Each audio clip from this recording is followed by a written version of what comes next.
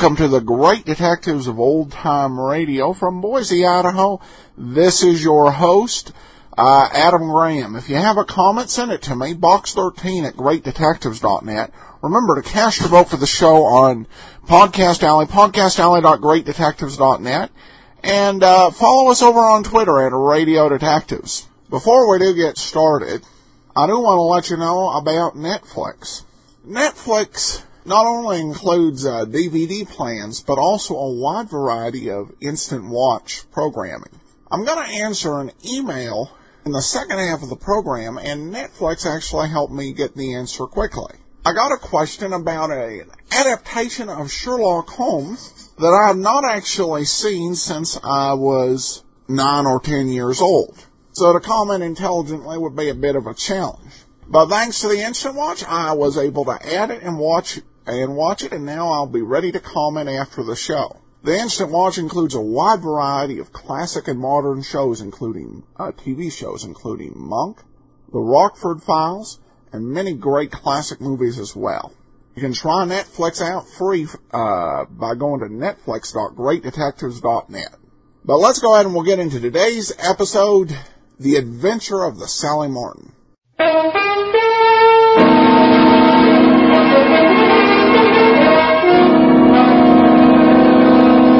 Kreml Hair Tonic and Kreml Shampoo present the new adventures of Sherlock Holmes, starring Nigel Bruce as Dr. Watson and Tom Conway as Sherlock Holmes.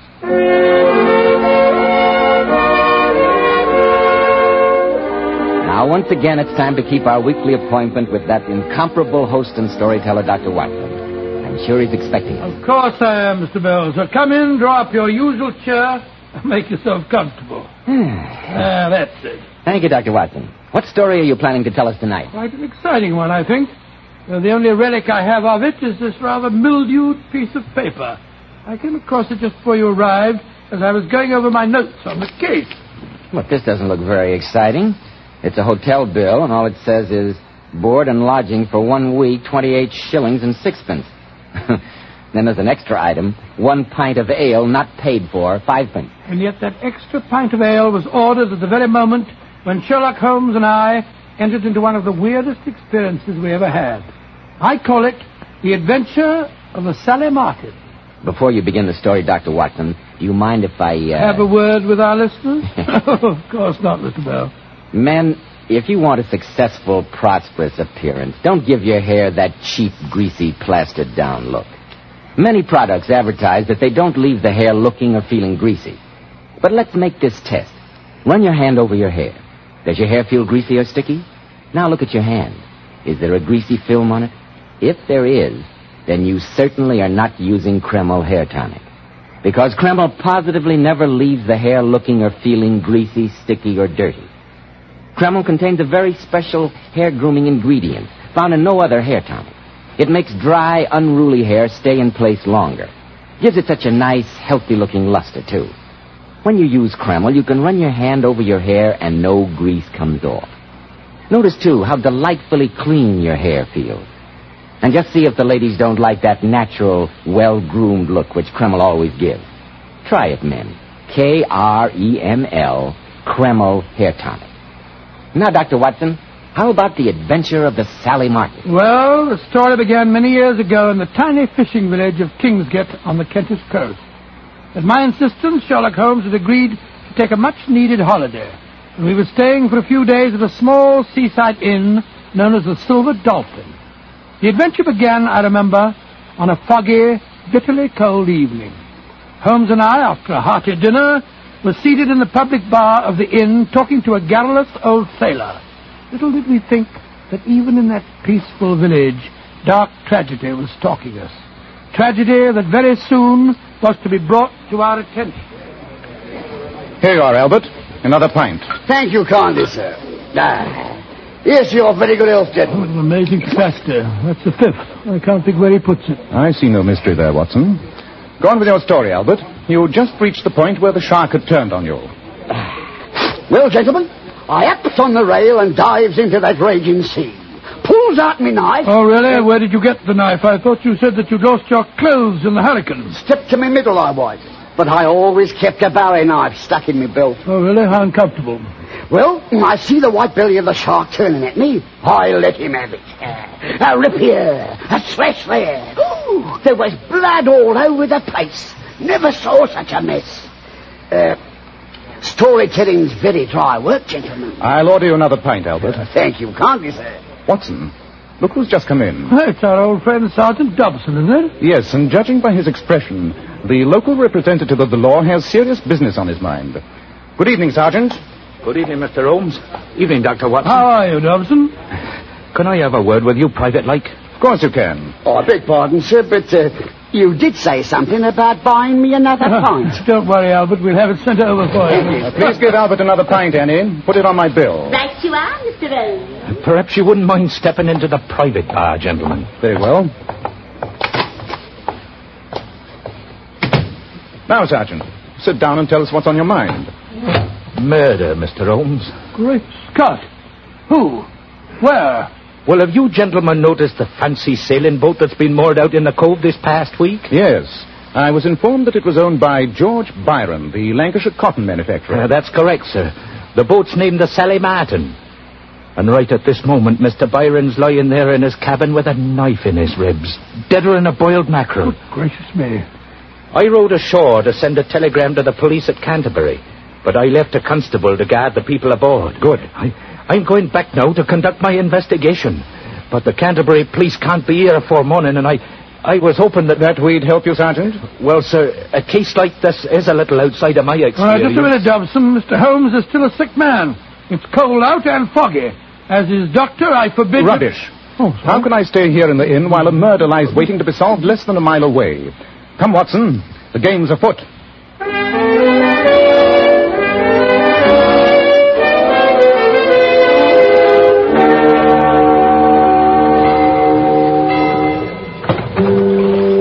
How much further is it, Sergeant? About a quarter of a mile, Well, sir. if we don't get there soon, I won't answer for the consequences. I'm a rotten sailor. Cheer up, Watson. In the meanwhile, Sergeant, suppose you give me as many facts as possible. How many people are aboard the Sally Martin? Well, there's 3 passengers, Mr. Holmes, and 2 in the crew. Well, let's have the passengers first. Well, there's Mrs. Byron, the dead man's wife. A lot younger than him, she is, and she looks a bit on the flighty side, if you ask me, even though she was having a proper bit of hysterics, like. And then there's Clarence Byron, the dead man's brother. And what opinion did you form as to his character? Well, sir, you understand I didn't talk to him much, but he acted cool as a cucumber, just as if murder didn't mean a thing to him. And the third passenger? Well, he's a young fella by the name of Hodgson, secretary to the dead man. Very nicely spoken gentleman he is, but it seemed to me as if Mrs. Byron had quite an eye for him, even through her tears. That's why I said she seemed flighty-like. You're very observant, Sergeant. Oh, it's just training, sir. How about the 2 crew members? Well, there's Captain Small. He seemed perfectly above board, and a man by the name of Coggins. Arthur Coggins. He's a deckhand, and a mighty surly one at that. He gave me quite a bit of back chat when I questioned him. Holmes, how much further is it? Barely 100 yards, old chap. Oh, I feel awful. Do hurry up. Move over, Sergeant. Let me take an oar.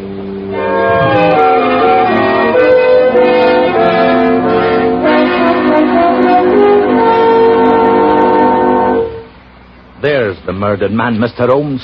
That's just how we found him. Very illuminating. Look at that murderous knife. It's buried to the hilt in his chest. Yes, but more interesting than the knife at the moment is the tableau presented in this cabin. What story does it tell you, Watson? Very simple story. Somebody opened the cabin door, came in, and stabbed him. Oh, come now. Surely our years together have made you a little more perceptive than that. I don't see what you're driving at. Well, for one thing, in his right hand is an open book. Oh, been reading? Yes, and the sergeant has told us that the oil lantern beside his bunk was still burning when the body was found. Oh, that's right, Mr. Holmes. There's no sign of a struggle. The bedclothes aren't even rumpled. No cry for help was heard. So let us reconstruct the scene. Mr. Byron was lying in his bunk, reading, as you observed, Watson. Oh, quite easy. The door opens. The murderer comes in, the knife hidden in his or her clothing. The victim has no suspicion of his fate because the murderer was someone who could enter his cabin at will. And suddenly, the fatal blow is struck. Then it must have been one of the 3 passengers. I think we may reasonably include the captain. The master of a schooner surely would have the ability to enter his employer's cabin without creating suspicion. Oh, you're right, Mr. Holmes. I think we've seen enough here, Sergeant. Where are the passengers? In their cabin, sir. I told them to wait there until they were sent for. The main saloon's empty. You could see them in there nice and private-like. Splendid. Then let's go there. At once.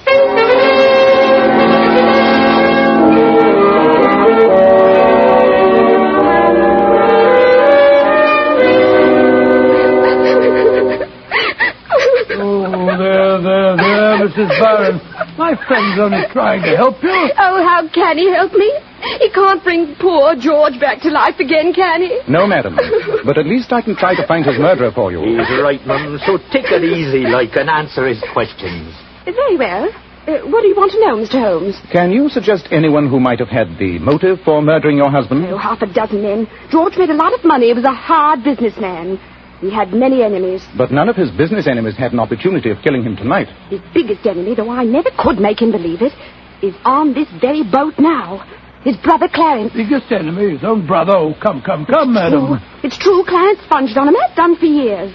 And ever since I married George, he's tried to be more friendly to me than a brother-in-law should be. Mm-hmm. Just because I was once in the theatre, he seems to think I didn't know how a lady behaves. You in the theatre? I wonder if you knew a girl who was Daly's pretty little figure. Watson, surely this is no time for your theatrical reminiscences.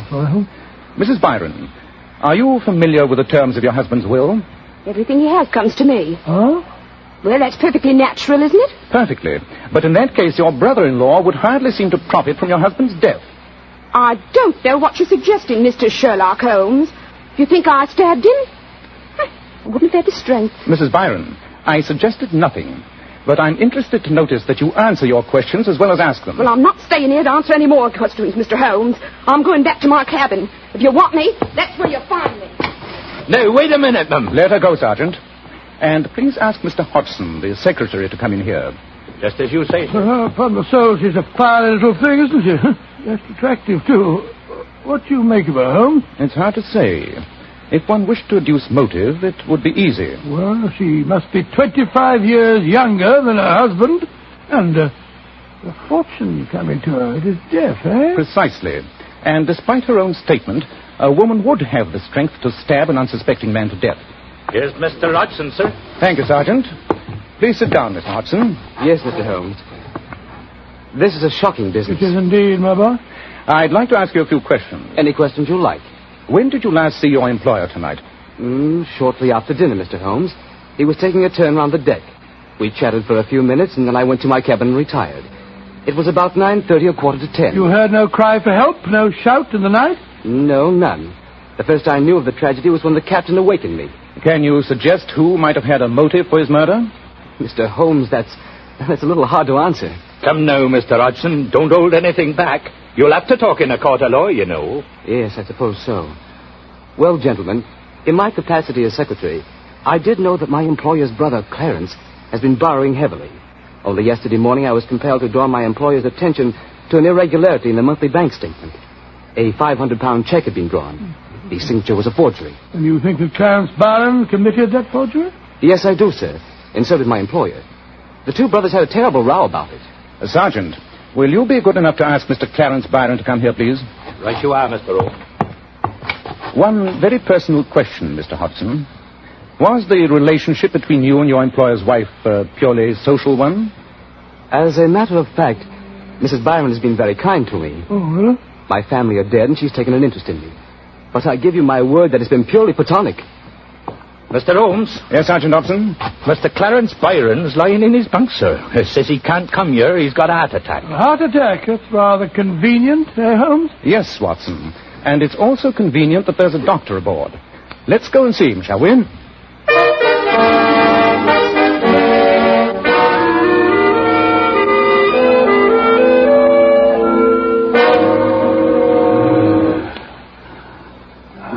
Do you feel any better, Mr. Byron? Yes. Yes, I do, Doctor. That injection you gave me helped. It was digitalis, I suppose. No, it wasn't. Holmes' heart's perfectly sound. He was simulating an attack. So I gathered. Since an injection of plain water apparently gave him immediate relief. Plain water? Yes, your heartbeat was full and regular, and your color normal. So I decided to try an experiment. And a very successful one. Why did you pretend to have a heart attack, Mr. Byron? I wasn't pretending. I do have a bad heart. That I don't doubt. Only a bad heart could prompt you to swindle your brother and then murder him. I didn't murder him. Though, I can tell you who did. Oh? You are very eager to shift suspicion, Mr. Byron. Who, in your opinion, murdered your brother? That deckhand, Arthur Coggins.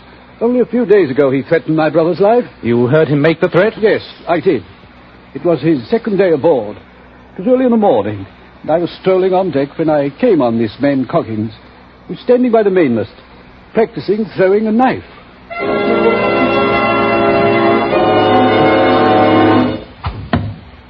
You're pretty handy with a knife, Coggins. What's that? I said you're pretty handy with a knife. Yes, I know how to use a knife. Do you think you're going to like being on this ship? No, not if I don't get treated like a human being. Just yesterday the owner yells out to me, "Here, you, whatever your name is, treating me like dirt, whatever your name is. Can't he find out my name? I'm as good as he is." One of these dark nights he'll get what's coming to him.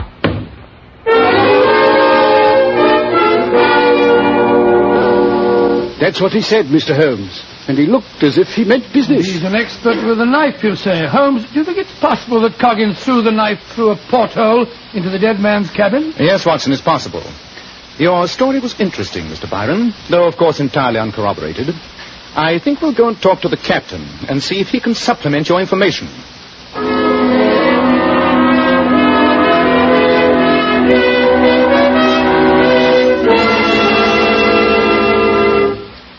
Well, Mr. Holmes, I can't answer for the passengers. That's no business of mine. I appreciate that, Captain Small, but you'll answer for your crew, no doubt. That I will, sir. And this man Coggins is a no good if ever I saw one. Insubordinate, surly, always talking about how he's as good and better than those who employ him. Then why did you engage him, Captain? I didn't, sir. That was arranged by my employer, Mr. George Byron. If I had my way, Coggins would have gone back ashore the first day he stepped aboard. Where are his... Great Scott! Was that a revolver shot? Oh, it sounded like it, and it came from the forecastle. Mr. Holmes! Mr. Holmes! This way, Sergeant. Good heavens! Why, it's Coggins. With a smoking revolver in his right hand.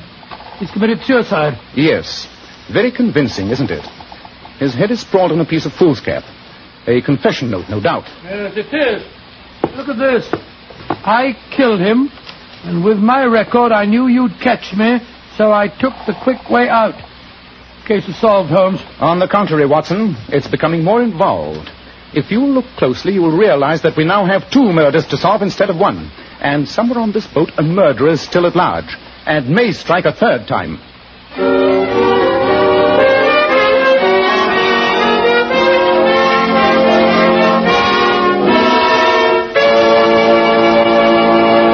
In just a moment, we'll find out if the murderer does strike a 3rd time. But first, men, if you're bald, you might as well grin and bear it, because science tells us it's impossible to grow hair where the hair roots are dead. But you certainly can make the most of the hair you've got. And men, you can't beat Kreml hair tonic. To help you, Kreml contains very special hair grooming ingredients found in no other hair tonic. That's why Kreml keeps hair neatly in place longer and without that offensive, greasy look. But Kreml does lots more than keep hair looking handsome. Let me repeat, Kreml does lots more than keep hair looking handsome. A massage with Kreml helps stimulate circulation right in the surface of the scalp. Your scalp feels so alive, so invigorated. At the same time, it removes loose dandruff and has a fine lubricating effect on a dry scalp. And for hair that's so dry that it cracks and falls, remember Kreml actually helps condition the hair, in that it leaves it feeling so much softer and more pliable. Men, buy a bottle of Kreml at any drug counter. It's such a nice, clean product you can use it every day so that your hair always looks its best. Kreml. Kreml Hair Tonic. So, Dr. Watson, the apparent suicide turned out to be another of the murderer's victims. Yes, Mr. Bell. Holmes at once sent Sergeant Dobson to check the passengers while the 3 of us stood in that tiny cabin, an oil lamp swinging above us and shedding a strange glow on the macabre scene. I asked him why he was so positive that it wasn't suicide. You will notice, Watson, that the revolver is in Coggins' right hand. Yes, Holmes, I don't see what... Then ignore the right hand and observe the left. A deckhand is accustomed to hard manual labor. Notice the calluses on his left hand and the freedom from them on the right. By Jove, he was left-handed. Yes, he was, Mr. Holmes. I've noticed him at work. Again, you'll observe the shot entered his head from behind the right ear. A remarkable feat of dexterity for a left-handed man. And the murderer had the note ready, shot Coggins from behind, but made the mistake of placing the revolver in the wrong hand. Precisely. But this note, obviously in disguised writing, poses another problem. What does the phrase, "and with my record, I knew you'd catch me," mean? He must have had a police record. But why volunteer the information? I wonder if the murderer had a reason... Captain, you said that Coggins was engaged by Mr. George Byron. Well, sir, he told me about the new man, but I don't know that he interviewed him personally. Where was he engaged? At the Seamen's Hostel here in the village. Oh, what are you getting at, Holmes? Surely it's obvious, Watson. If this man Coggins had a police record, his murderer might have deliberately placed him on this boat knowing he would be suspected. Yes, it's possible. But the question is, who engaged him? Well, Sergeant? All three of them in their cabins, Mr. Holmes, and swore they hadn't left them. And yet we know that one of them must have slipped down here and shot Coggins. Lock them in their cabins, Sergeant. Keep good watch on them. Dr. Watson and I are going ashore. Ashore? Why, Holmes, when the murderer's here on this boat? Because I'm convinced that the clue to his identity lies waiting for us at the Seamen's Hostel. Where is the place, Sergeant? And who runs it? Old Ma Jenkins. It's the house just next to the Red Lion on the quayside. Splendid. Watson, we're taking this note and rowing ashore. Another trip in that filthy rowing boat? Must we, Holmes?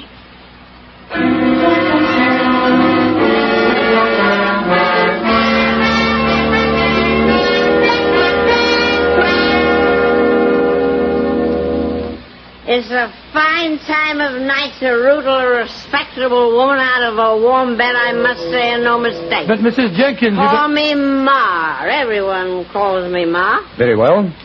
We've come to you because you're the one person who can help solve 2 murders that took place on the Sally Martin tonight. Murder? Come into me parlor. I'll light the lamp. There. Now, what's this you say happened aboard the Sally Martin? The owner, Mr. Byron, was stabbed to death about 10 o'clock tonight. Later on, a seaman by the name of Arthur Coggins was killed, too. Arthur was killed? You knew this man, Arthur Coggins? Of course I did. Over a year he's been staying with me. He couldn't get a ship because of his record. What record was that? He brought his ship's papers to me. They all do when they're out of a berth. The last ship he was on 2 years ago it was, he got mixed up in a knife fight. Oh, did he? Alaska was killed and Arthur arrested. They couldn't prove he was guilty, but he hasn't had a berth since because it was written in his papers. That fits in with your theory, Holmes. The murderer engaged him deliberately, knowing his record. Exactly. Mrs. Ma. That's me.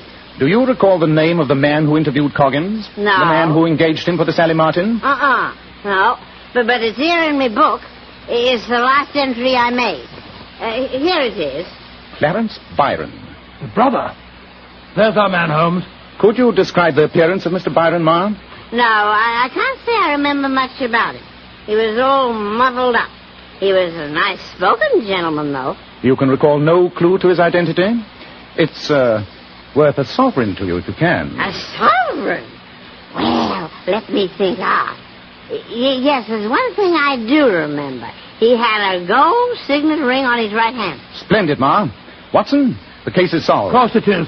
Clarence is the man. May I congratulate you on your powers of observation, Watson. Ma, here are 2 sovereigns for you. 2? But the extra one is for the privilege of borrowing this registry book of yours for a few hours. No. I'm taking it back to the Sally Martin with us so that we may compare the handwriting in it with that of a murderer.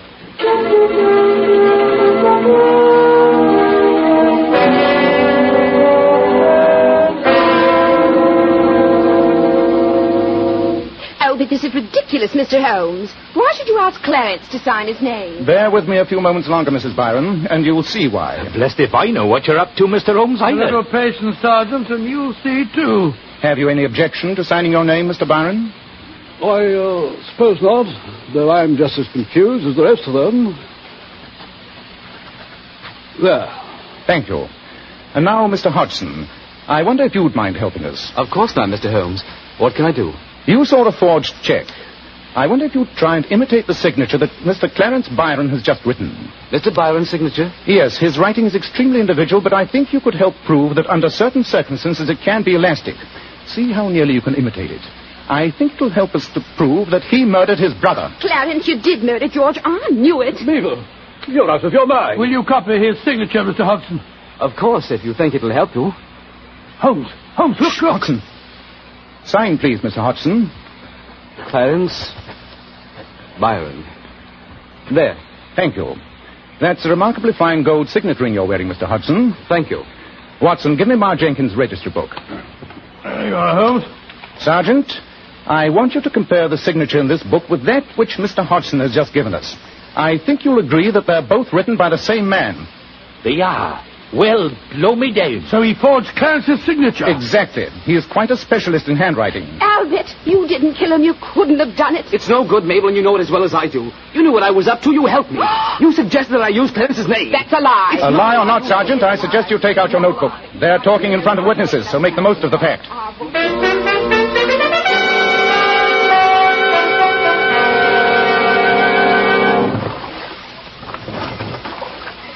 The sun's coming up, Watson. Yes, the sea's calmer, Holmes. A very satisfactory start to a new day. The confessed murderer and his accomplice, both of them safely in the care of the police. Yes, I was convinced, until we found him murdered, that Coggins, the deckhand, was the guilty party. Exactly what you were meant to think. I thought that, as he was an expert knife thrower, he could have thrown one through a porthole into the dead man's cabin. No, Watson. Both portholes were at the head of the bunk. But the knife wound was from the underside of the heart and upwards. It would have been impossible to have thrown the knife through a porthole at such an angle. Yes, I can see it all now. Young Hodgson, coveting his employer's wife, planned a knife murder and then engaged Coggins, knowing that with his record, he'd be the logical suspect. Yes, but like so many murderers, he tried to be too clever. He left enough clues to hang himself half a dozen times Why over. did Clarence pretend to have that heart attack? The nervousness of a person who knows himself to be under suspicion.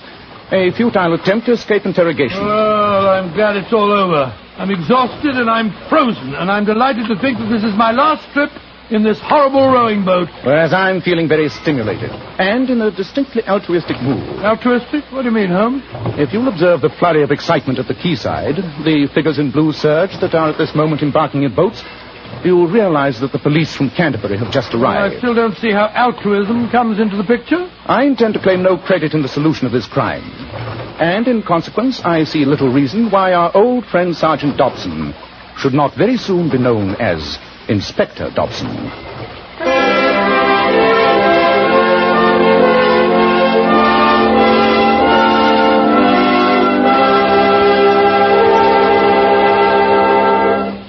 In just a moment, Dr. Watson will tell us something about next week's story.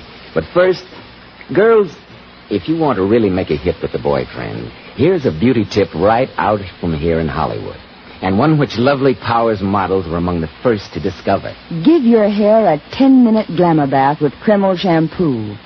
This amazingly beautifying shampoo has been especially developed so that it actually brings out all the brilliant, natural luster of each tiny strand of hair. Kreml shampoo leaves the hair fairly teeming with highlights.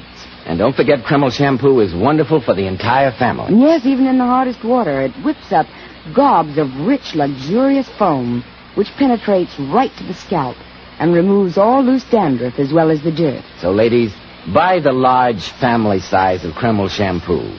Kreml. Kreml shampoo, the largest selling shampoo with an oil base.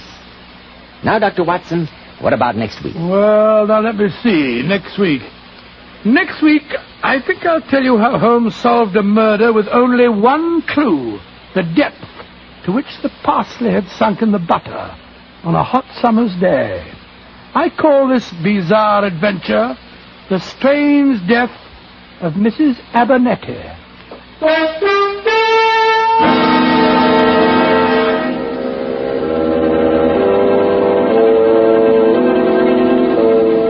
Tonight's new Sherlock Holmes adventure was suggested by an incident in Sir Arthur Conan Doyle's story, The Reigate Puzzle. Nigel Bruce appeared by permission of California Pictures. Tom Conway through the courtesy of Eagle Lion Pictures. This is Joseph Bell speaking for Kreml Hair Tonic and Kreml Shampoo. and inviting you to be with us next week at this same time when Dr. Watson will tell us about the strange death of Mrs. Abernethy.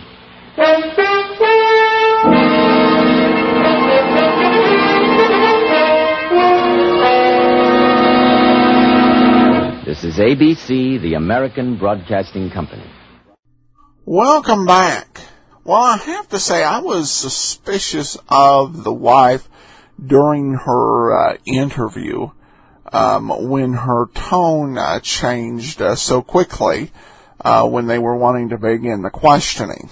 Overall, this is just almost a typical Sherlock Holmes mystery.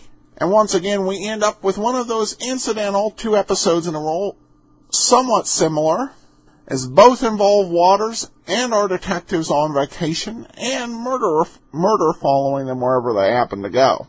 Anyway, here's the comment I was talking about before the show. This comes from John. I've been listening to your show for a while and really enjoy it.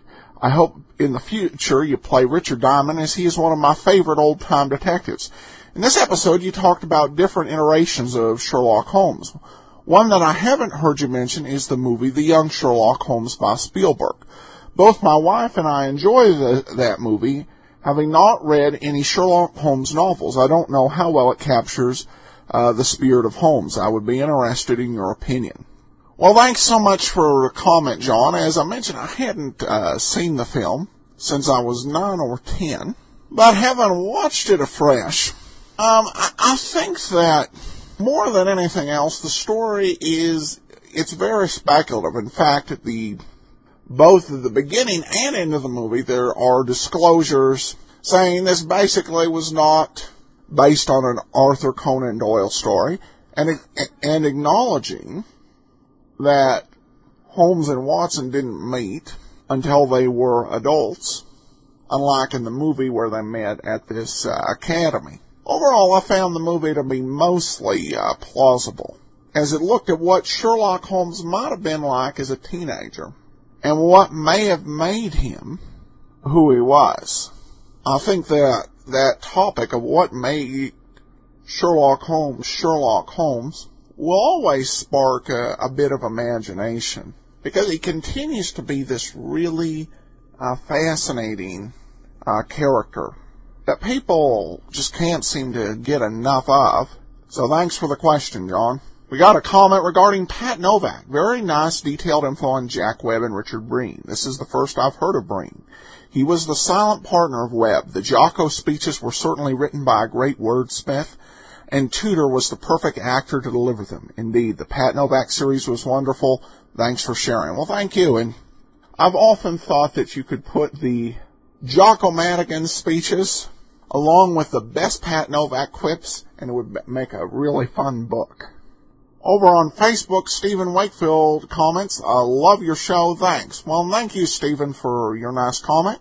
And thanks to everybody who's contacted the show. We'll be back tomorrow with yours truly, Johnny Dollar. And then next week, we will be here again with another episode of Sherlock Holmes. In the meanwhile, send your comments to box13 at greatdetectives.net.